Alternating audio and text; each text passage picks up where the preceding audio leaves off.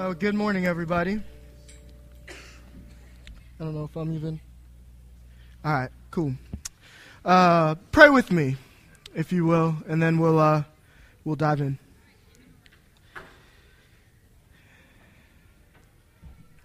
God, we trust that the words of your Scripture are true, and we recognize that it's only by your Spirit that we have ears to hear and eyes to see, that it's only by your Spirit that our hearts will receive your truth, that it's only by your Spirit that we will apply those truths. And so, God, right now we pray that your Spirit would be moving here in our midst. We're so thankful for this opportunity to gather together, to worship together, to give together, to be taught your word by your Spirit together. So remove any hindrances, Lord God. Be honored. In Jesus' name. Amen. Well, as you know, we are nearing the end of our series in Galatians. And let me just tell you that when we first started talking about going through Galatians, we were thinking, we'll do a little summer filler series before we jump into Genesis in the fall, and we had planned, and what really started as an 8-week brief survey of Galatians has become, I lose count after I lose fingers. So I think it's been 16 now weeks that we've been in Galatians, and it's been good. There's no complaints about that at all. It's been good to go through, to really dive deep into Galatians. And I hope and trust that as the Spirit has worked in you, you felt that. But for me, I'm going to make a confession. Even this week, as we were preparing, and Brad was saying, this week, what I'd like you to teach on is Galatians 6 through 10. And then next week, finish out Galatians 6.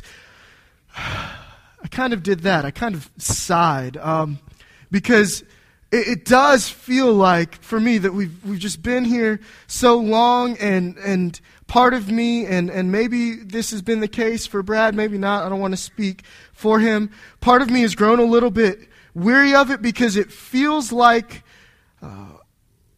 essentially we've just been preaching the same sermon week in and week out with just a different text attached to it. And that's really because that's what we've been doing.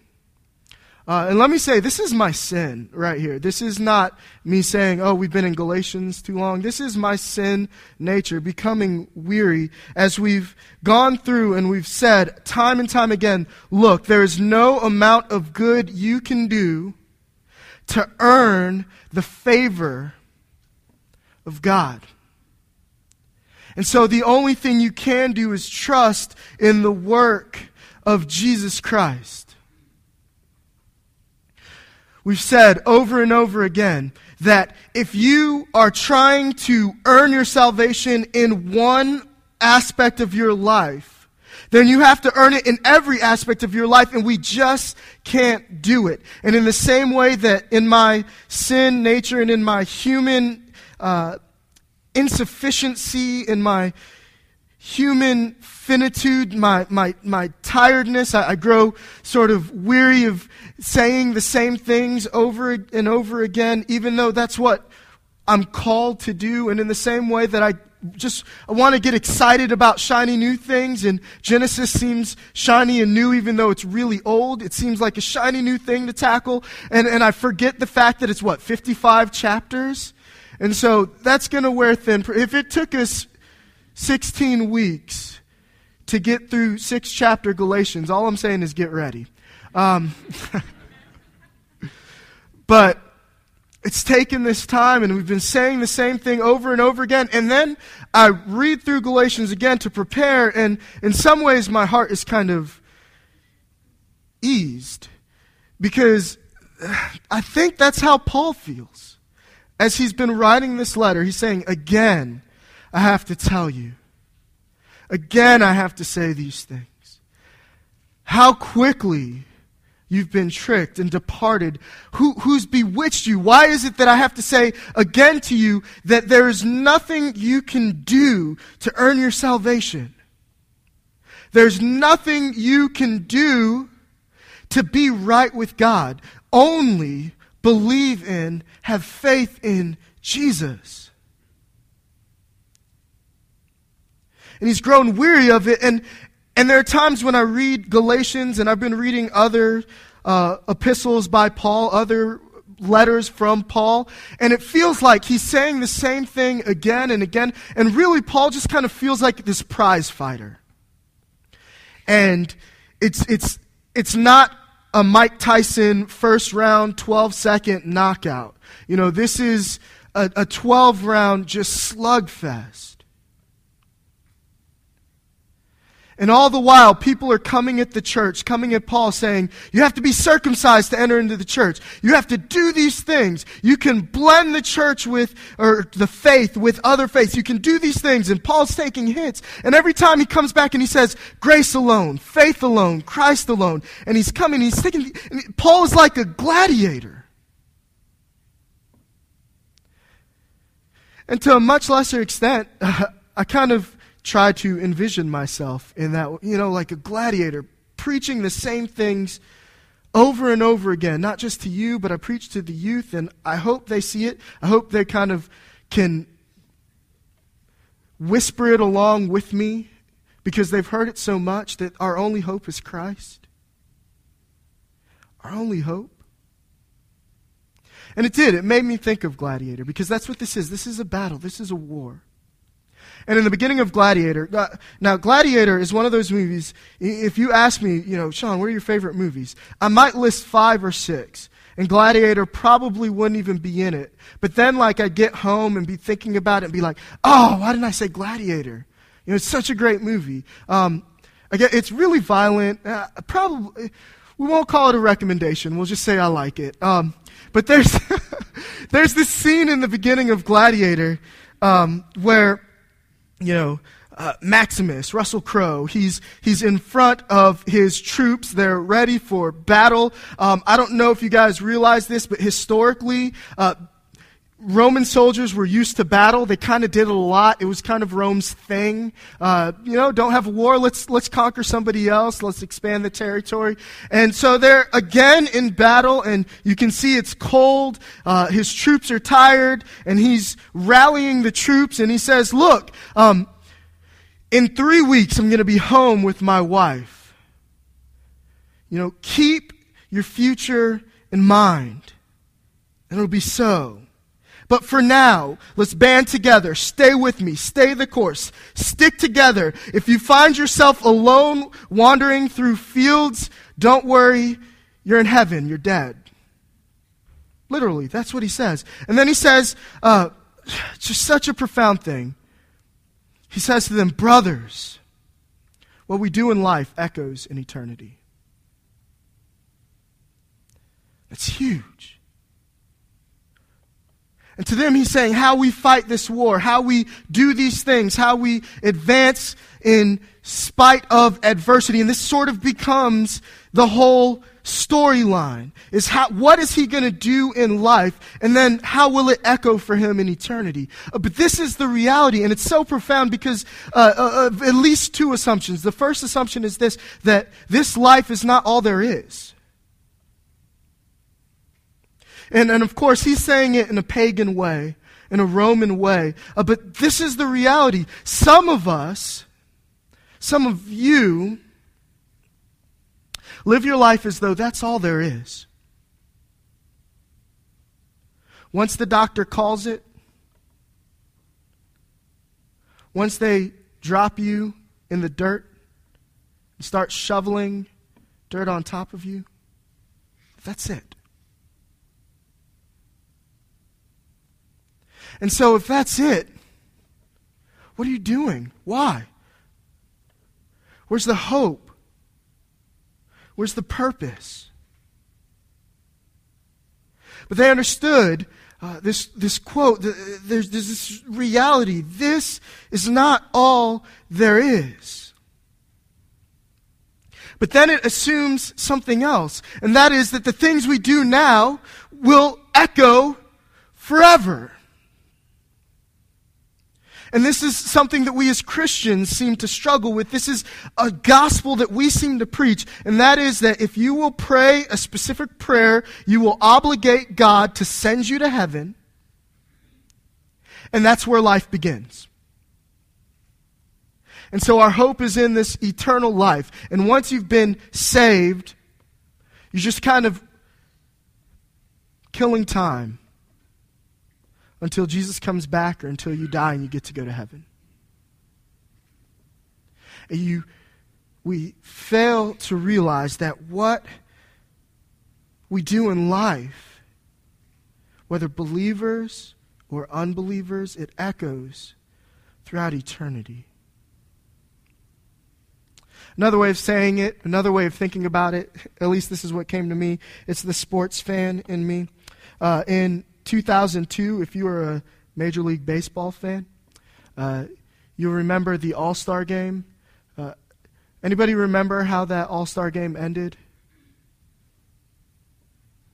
Right? It was 7-7, the 11th. No more pitchers. Just an All-Star game. Call it. It was in Milwaukee. They call the game a tie. Baseball is America's sport. And if there's one thing Americans can't stand, it's a tie. And so, boo, just the entire country erupted in one unified boo. Just boo, and, Bud Selig was probably asleep. It woke him up, and a tie in the All-Star game of our national pastime. It's anathema. And so, then you began to see over the next year a series of advertisements. We've changed the way the All-Star game is played. Now, whichever league wins, their representative team has home field advantage in the World Series. So now, rather than basing it on the merit of the season, we're going to... Sorry, that's my problem, not yours. But then you remember the advertisements, right? Alfonso Soriano coming up with the bat. This time it counts. That was their new thing. This time it counts. Every time before, it was just a game. It was just an exhibition. But now this time, it counts. And guess what it did? There was weight to it. It mattered. Maybe not for the vast majority of the players. If you're the all-star representative of the Brewers, it doesn't matter. But if you're Derek Jeter, you're out there playing for something. See what I did there, Yankees fans? We won't talk about that right now either. But this time it counts.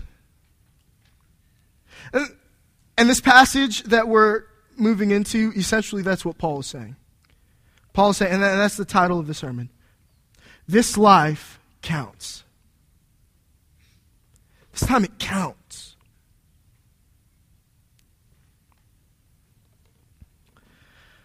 Our text is Galatians 6 through 10. Really, it's unfair to just start there, but that's what we're going to do. This passage, it starts in Galatians 1:1, but to get the full thrust of it, we'd actually need to go back to chapter 5 and look at the whole idea of the works of the flesh and the fruit of the Spirit. We're not going to do that. We're going to sit in this text.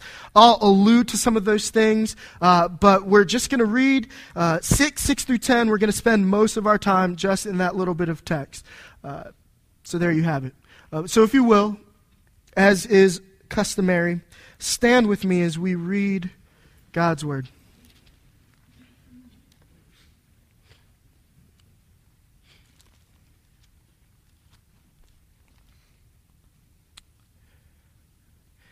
Galatians 6, starting in verse 6. One who is taught the word must share all good things with the one who teaches.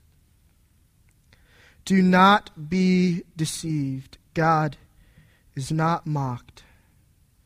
For whatever one sows, that will he also reap. For the one who sows to his own flesh will from the flesh reap corruption. But the one who sows to the Spirit will from the Spirit reap eternal life. And let us not grow weary of doing good, for in due season we will reap if we do not give up. So then, as we have opportunity, let us do good to everyone, and especially to those who are of the household of faith. You can be seated.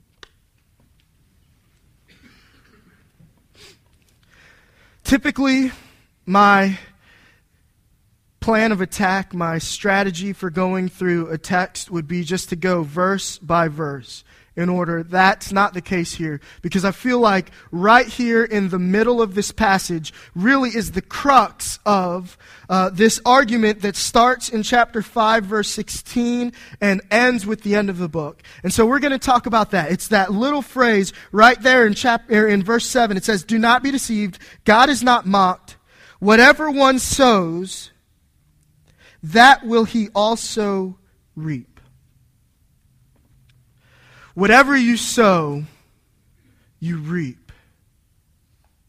When we talk about that first, let's look at what Paul is saying.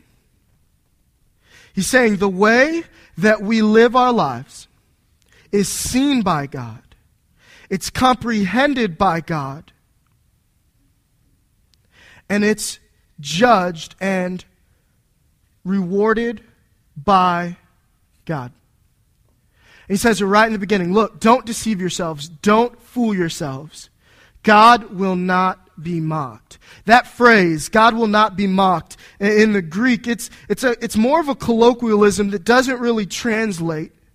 And so it says God will not be mocked. Literally what it is, the phrase means, to mock there means to turn up your nose at someone.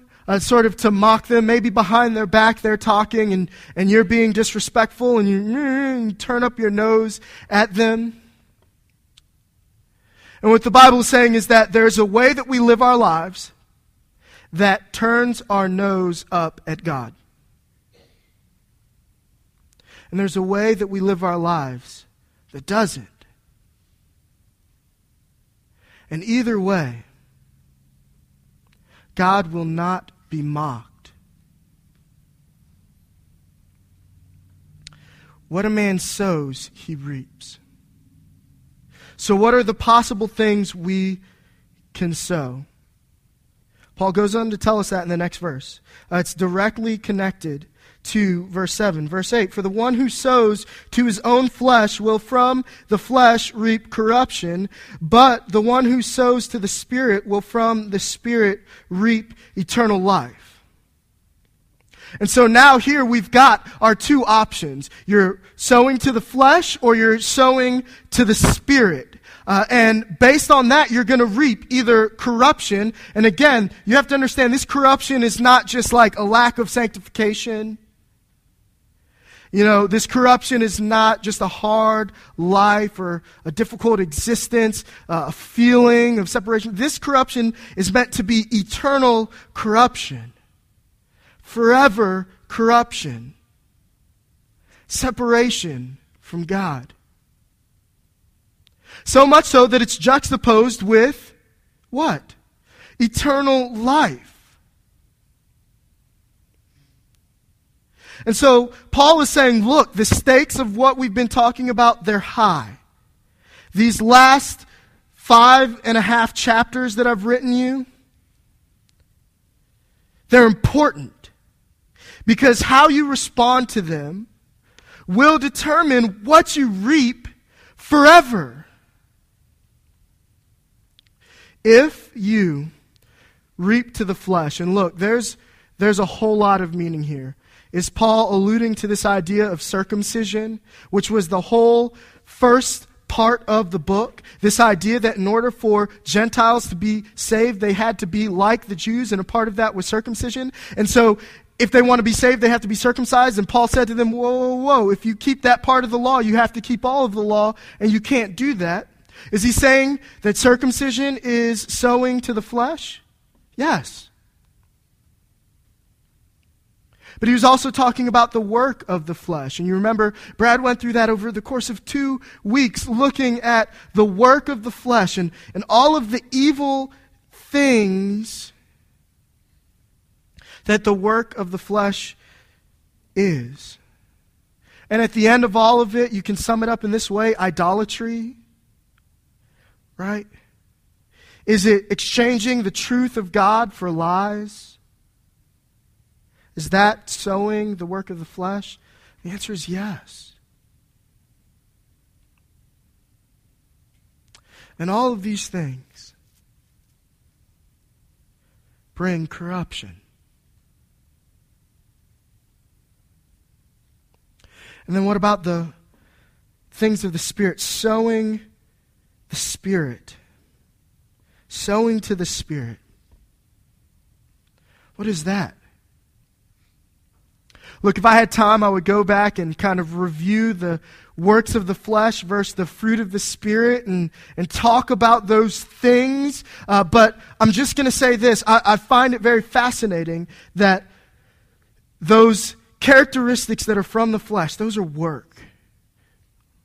But those things of the Spirit, they're fruit.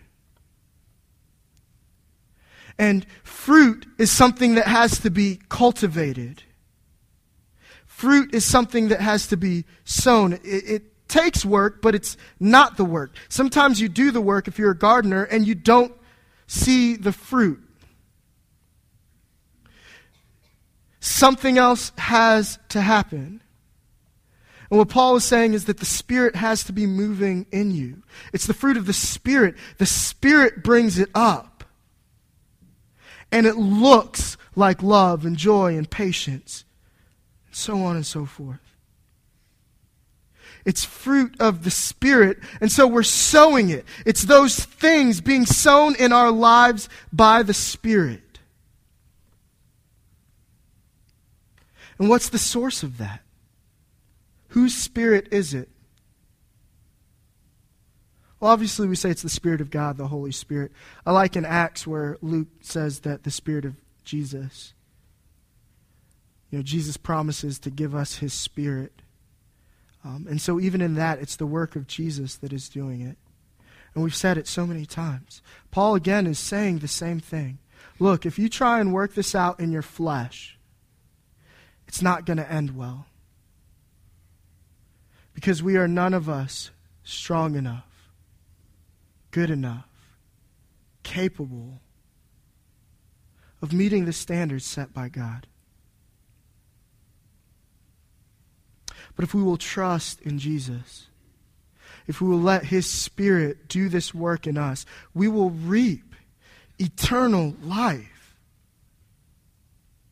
And that's kind of the center of it. What Paul is saying is, look, what you sow, you reap. And so I want to read the rest of the text in that regard. I want to look at it and see it as sowing and reaping. And I started there because it makes it easier to talk about the first part of this text. If you've been coming here for a while, you probably noticed that while we have talked about money and tithing and all of those things, we don't talk about it a lot. We don't talk about it nearly as much as Jesus did.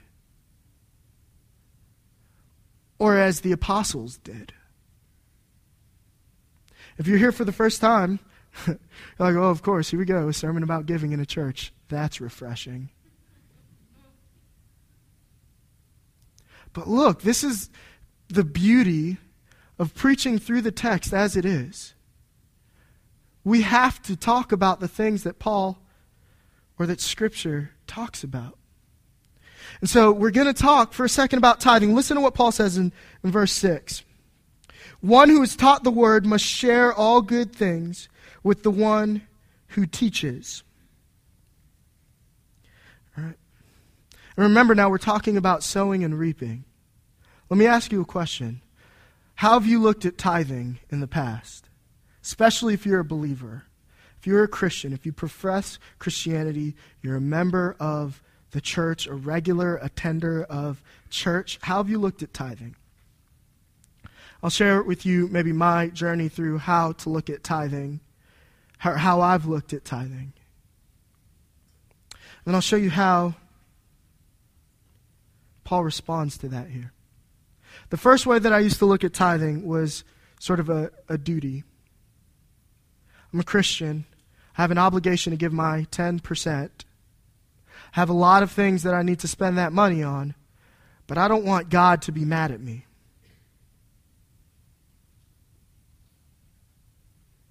I don't want God to be mad at me. I want Him to be happy with me. And perhaps if I tithe, that's just one less thing that will be on my conscience.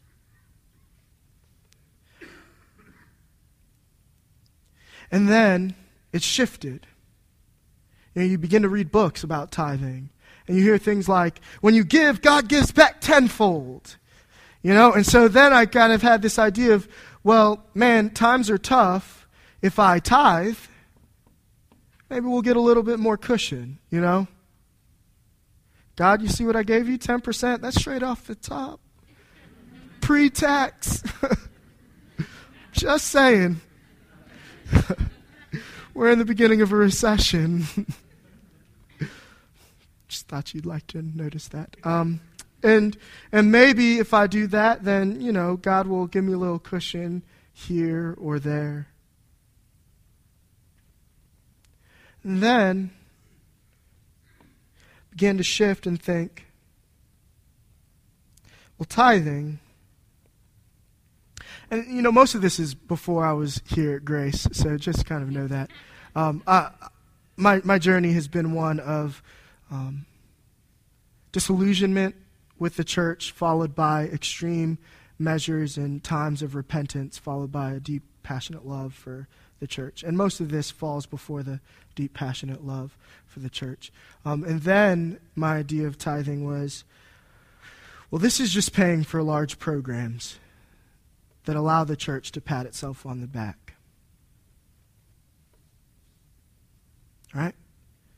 Just meeting that budget. The problem with that was that then I didn't feel like it was such an obligation to tithe, right? Because, the early church didn't have electricity bills. Why am I paying for that?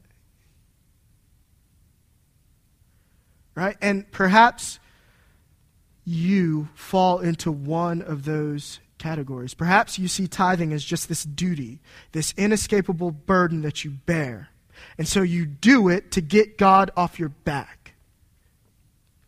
And the problem is you're still reaping to the flesh. Or perhaps you see it and you're thinking, well, this is really just a way to bribe God into giving me more. You're still reaping to the flesh. Perhaps you just see it as a way to make the church feel good about itself by meeting its budget. And you're tithing, you're obeying, but are you doing it in the spirit that Scripture teaches about, that Paul teaches about here? Now, this is what was fascinating to me just in studying this text, is that I began to realize that tithing is sowing. There's a work that's being done. Think about it. You sow the field. You plant the seed. You water. You care for the ground. You protect it from things that will destroy it. You're sowing in hopes that you will reap eternal things. That's what tithing is. It's sowing to the work of God. It's saying that the one who teaches the word is sharing all good spiritual things with us. And so we ought to share all good things with them, in knowledge that the work that they are doing is reaping eternal benefits, in knowledge that the work that the church is doing is not just for the sake of the church, but for the sake of the kingdom. You're not paying the staff. even though money goes to that. You're not keeping the electricity on. You're not simply appeasing the wrath of an angry and somehow money-hungry God, even though he owns everything anyway. And it's more even than just, and this is where some of you may be, and this is good, but it's not all the way there. It's more than just saying, God has given me this and I want to give it back to him. That's good. It's good to, with our money and with our lives, lay down our crowns that have been given to us by the King back before the King. But it's more than that. It's sowing. And so Paul right here in the midst of this text, he says, brothers, if any one of you is taught the word, let him share all good things. And that's not just money. You know, tithing, yeah, that's money, but it's all good things. All good things. It might be dinner at Angus Barn, and you might want to practice that tonight. I can postpone youth group. It's fine. It's all good things. And look, Paul isn't just saying this because he needs money. Paul is actually going right off of what Jesus said in Luke 10. Remember in Luke 10, Jesus sends out the 70 to go proclaim gospel. And he says when you go into their house, don't bring a bag with you, don't bring money, don't bring food. But let them give you food because the laborer deserves his wages. That's what Jesus said. Paul's just expounding upon that. Paul says in Corinthians, just as Christ, who is rich, made himself poor on your behalf, so you who have much, make yourselves poor on the behalf of others. Do you see what's happening there? There's the sowing of the gospel in the action of giving. It's saying, just as I've received the gospel, so I'm going to do this so that you can see the truths of the gospel physically manifested. We'll come back to that. Tithing is sowing. But then he goes on. Don't just share all good things with the teacher.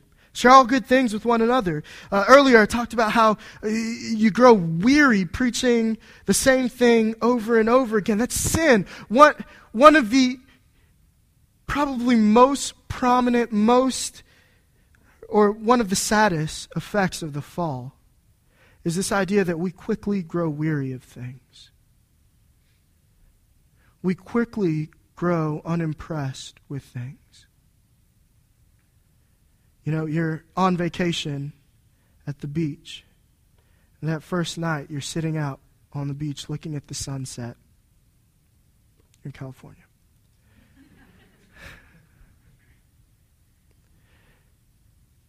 And you're thinking, oh, this is beautiful. The colors, the water, the sand, the breeze. This is the most magnificent thing ever. And 3 days later, somebody's like, hey, look, the sun's setting. You're like, huh? What? Oh, yeah, there it is. Okay, whatever. I'm going to go eat. Right? It's amazing. You go to TVR up in the mountains, and you look out at the splendor of God, and for a moment you're struck with awe. And you just forget. And it's like you're not even there. We went to Chicago last weekend for a friend's wedding. And I was in the plane just reading. Like, sat down in the plane, buckled up, started reading my book. The little thing, pay attention, this could save your life. Just read through that. Plane takes off, still reading. Plane lands, still reading. Get off. That's it. That's it. I was flying. In the sky, flying. And it's nothing.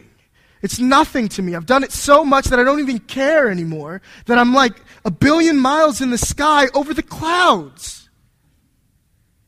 You know, like the first time, I don't even remember the first time I flew, but the first time I remember flying, and as a kid, kids aren't affected in the same way that we are, right? You know, as a kid, you always wanted to sit by the window. You always wanted to have the window up. You know, everybody's mad because the sun is like, nobody else can see, but somehow you can, and the flaps of the plane is, you know, we're in the air. Mom, whoa! You know, it's like the greatest thing that's ever happened. And it is. But we're sinful. You know, I see pictures from outer space and I'm like, yeah, well, J.J. Abrams did it better. You know? It's space. We shoot things into space and we just grow weary. We're unimpressed. We get tired of it. And Christians, man, we have the same problem. What are we called to do? We're called to do good to everyone, especially the household of the faith. But we grow weary of doing good. We grow weary of preaching the gospel. If you remember when you were first a believer, man, it was exciting. It was awesome. You couldn't wait to tell everyone what Jesus had done in your life. But by the end, I'm a Christian. You can come to church with me if you want. Got a home group. Do that. Like the vigor, it's gone. The thrill is gone. We've grown weary. Paul says, don't grow weary of doing good, because what you are doing is eternal. Don't grow weary of doing good, because doing good is sowing. It's sowing things that will reap eternal life, not just for you, but for those whom you are doing good to. As they see your good works, and what does Jesus say? And they glorify your Father who is in heaven. This is big. We must fight the impulse to grow weary of doing good with all that we have.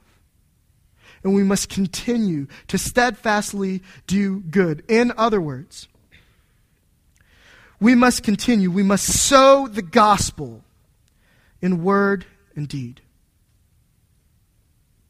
That's what Paul is saying. And so we're gonna be done here in a second, but I just want to give you some practical ways to do this. Here's some ways to sow the gospel in word. First, devote yourself to the word.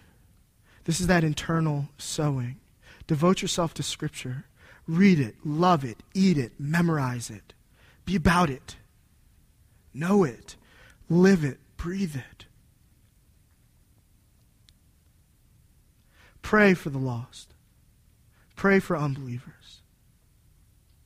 Pray for your leaders. Why is that sowing? Because that's what we do. We preach the word. It's hard work, and we may grow weary at times, but trust me when I say there is nothing else I'd rather do than preach. There are very few things I'd rather do than preach, and it is among my favorite things to do. Do not forget that. And so when you pray for us, you're praying that God would strengthen us, that you'd give us wisdom, that He would help us as we prepare, so that as we preach the gospel, the Spirit would move in His word rightly proclaimed. Pray for your leaders. Tithing, we just talked about that. Living missionally. If you're in a home group, you're really going to have a chance to break down what that means. But essentially what that's saying is God has put you on a mission regardless of where you are, and to live missionally is always to live with that mission in mind, with that idea that you are called to make disciples. And so whether you're mowing your lawn, whether you're going to work, whether you're inviting your neighbors over for dinner, all things you must do if you want to live missionally. You're keeping in mind the reality that this is for a purpose. This is to show them that Christ has loved me, and so I love them, and they can know the love of Jesus. Missional living. Parents, catechize your children. What? If you didn't grow up in a liturgical church, you may not have heard that term before. There are catechisms, there are questions that would be asked of church members and children, and their responses. For example, the first question of the Westminster Catechism is, what is the chief end of man? And the response is, glorify God and enjoy Him forever. Look, you don't have to go through catechisms to do this. The reality is just teach your kids the Word. And not only that, teach them doctrinal truth. Sow into your children seeds of the gospel, seeds of truth. And then teachers, take seriously, and when I say this, I mean teachers in the church, home group leaders, children's ministry teachers, us as preachers, and preaching to myself here. I have a friend who tweeted, he's a pastor, he tweeted yesterday, if I preached to others half as well as I preach to myself, I'd be a great preacher. A lot of times I feel that way, but take seriously the responsibility of teaching. Another way that you can do this, well, we'll talk about that in a second. And those are ways that, there's so many more, but those are ways that you can sow the gospel in word. Here are some ways to sow the gospel in deed. First, devote yourself to the Word. You have to know Scripture. Pray for each other. Pray for your leaders. Tithe. All of these things, again, they shift our mindset and they're used to care for others. Right? When we talk about in word, we're talking about that gospel proclamation. When we talk about in deed, we're talking about doing things that point to the gospel, doing things that point to the kingdom and its king. And so like when we feed people, that's the gospel in deed. But we feed people because Jesus is king, and in His kingdom there is no hunger, and we want to give them a taste of that and say, we know a person, we know a king who, if you will serve, you will find all the nourishment you could ever need. Living missionally. It's funny, it seems the same. Creating a community of sharing. That means you have to share your needs as well as what you have with one another. And parents, lead and love, provide for your children like Jesus. I'm going to add another one. Home groups are a big part of what we do. And a lot of our home groups have a lot of children. So if you're a college student especially, but high schoolers, any of you, you can sow the word in deed by volunteering to babysit.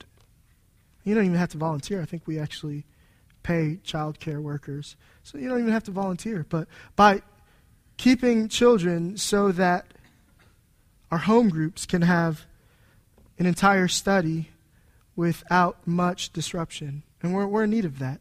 So that's one practical way that you can sow the gospel in deed here in the church.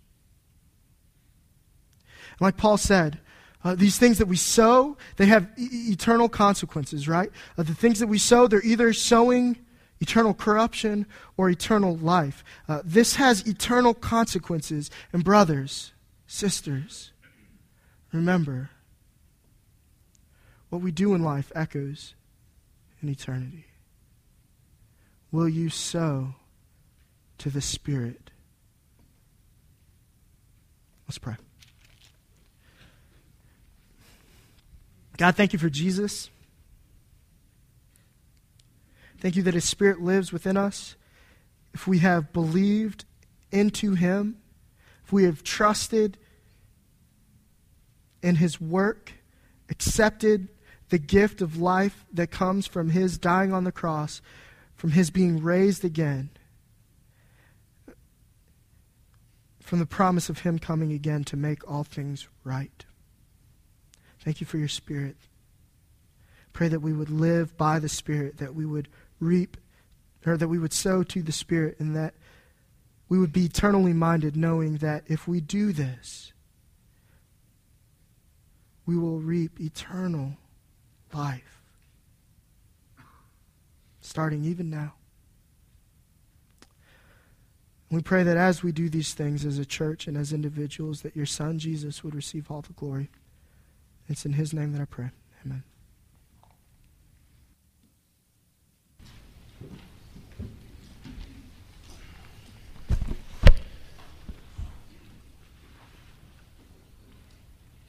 I'm at an impasse when I think about these words that we've heard, this word that we've heard today. Because how, if you are not just completely finding yourself in the what we would call the most positive place that we could be based on these words, that is completely, in the Spirit of God working in and through you, and your heart and mind are all completely in the right place, and you're living in your mind and heart and your body, soul, spirit, everything, firing on all cylinders, so to speak. Just if you're not there, how do you get there? We have all this encouragement to do this, but we find our flesh, cutting our feet right out from under us, because the moment we try to go there, we're working at it.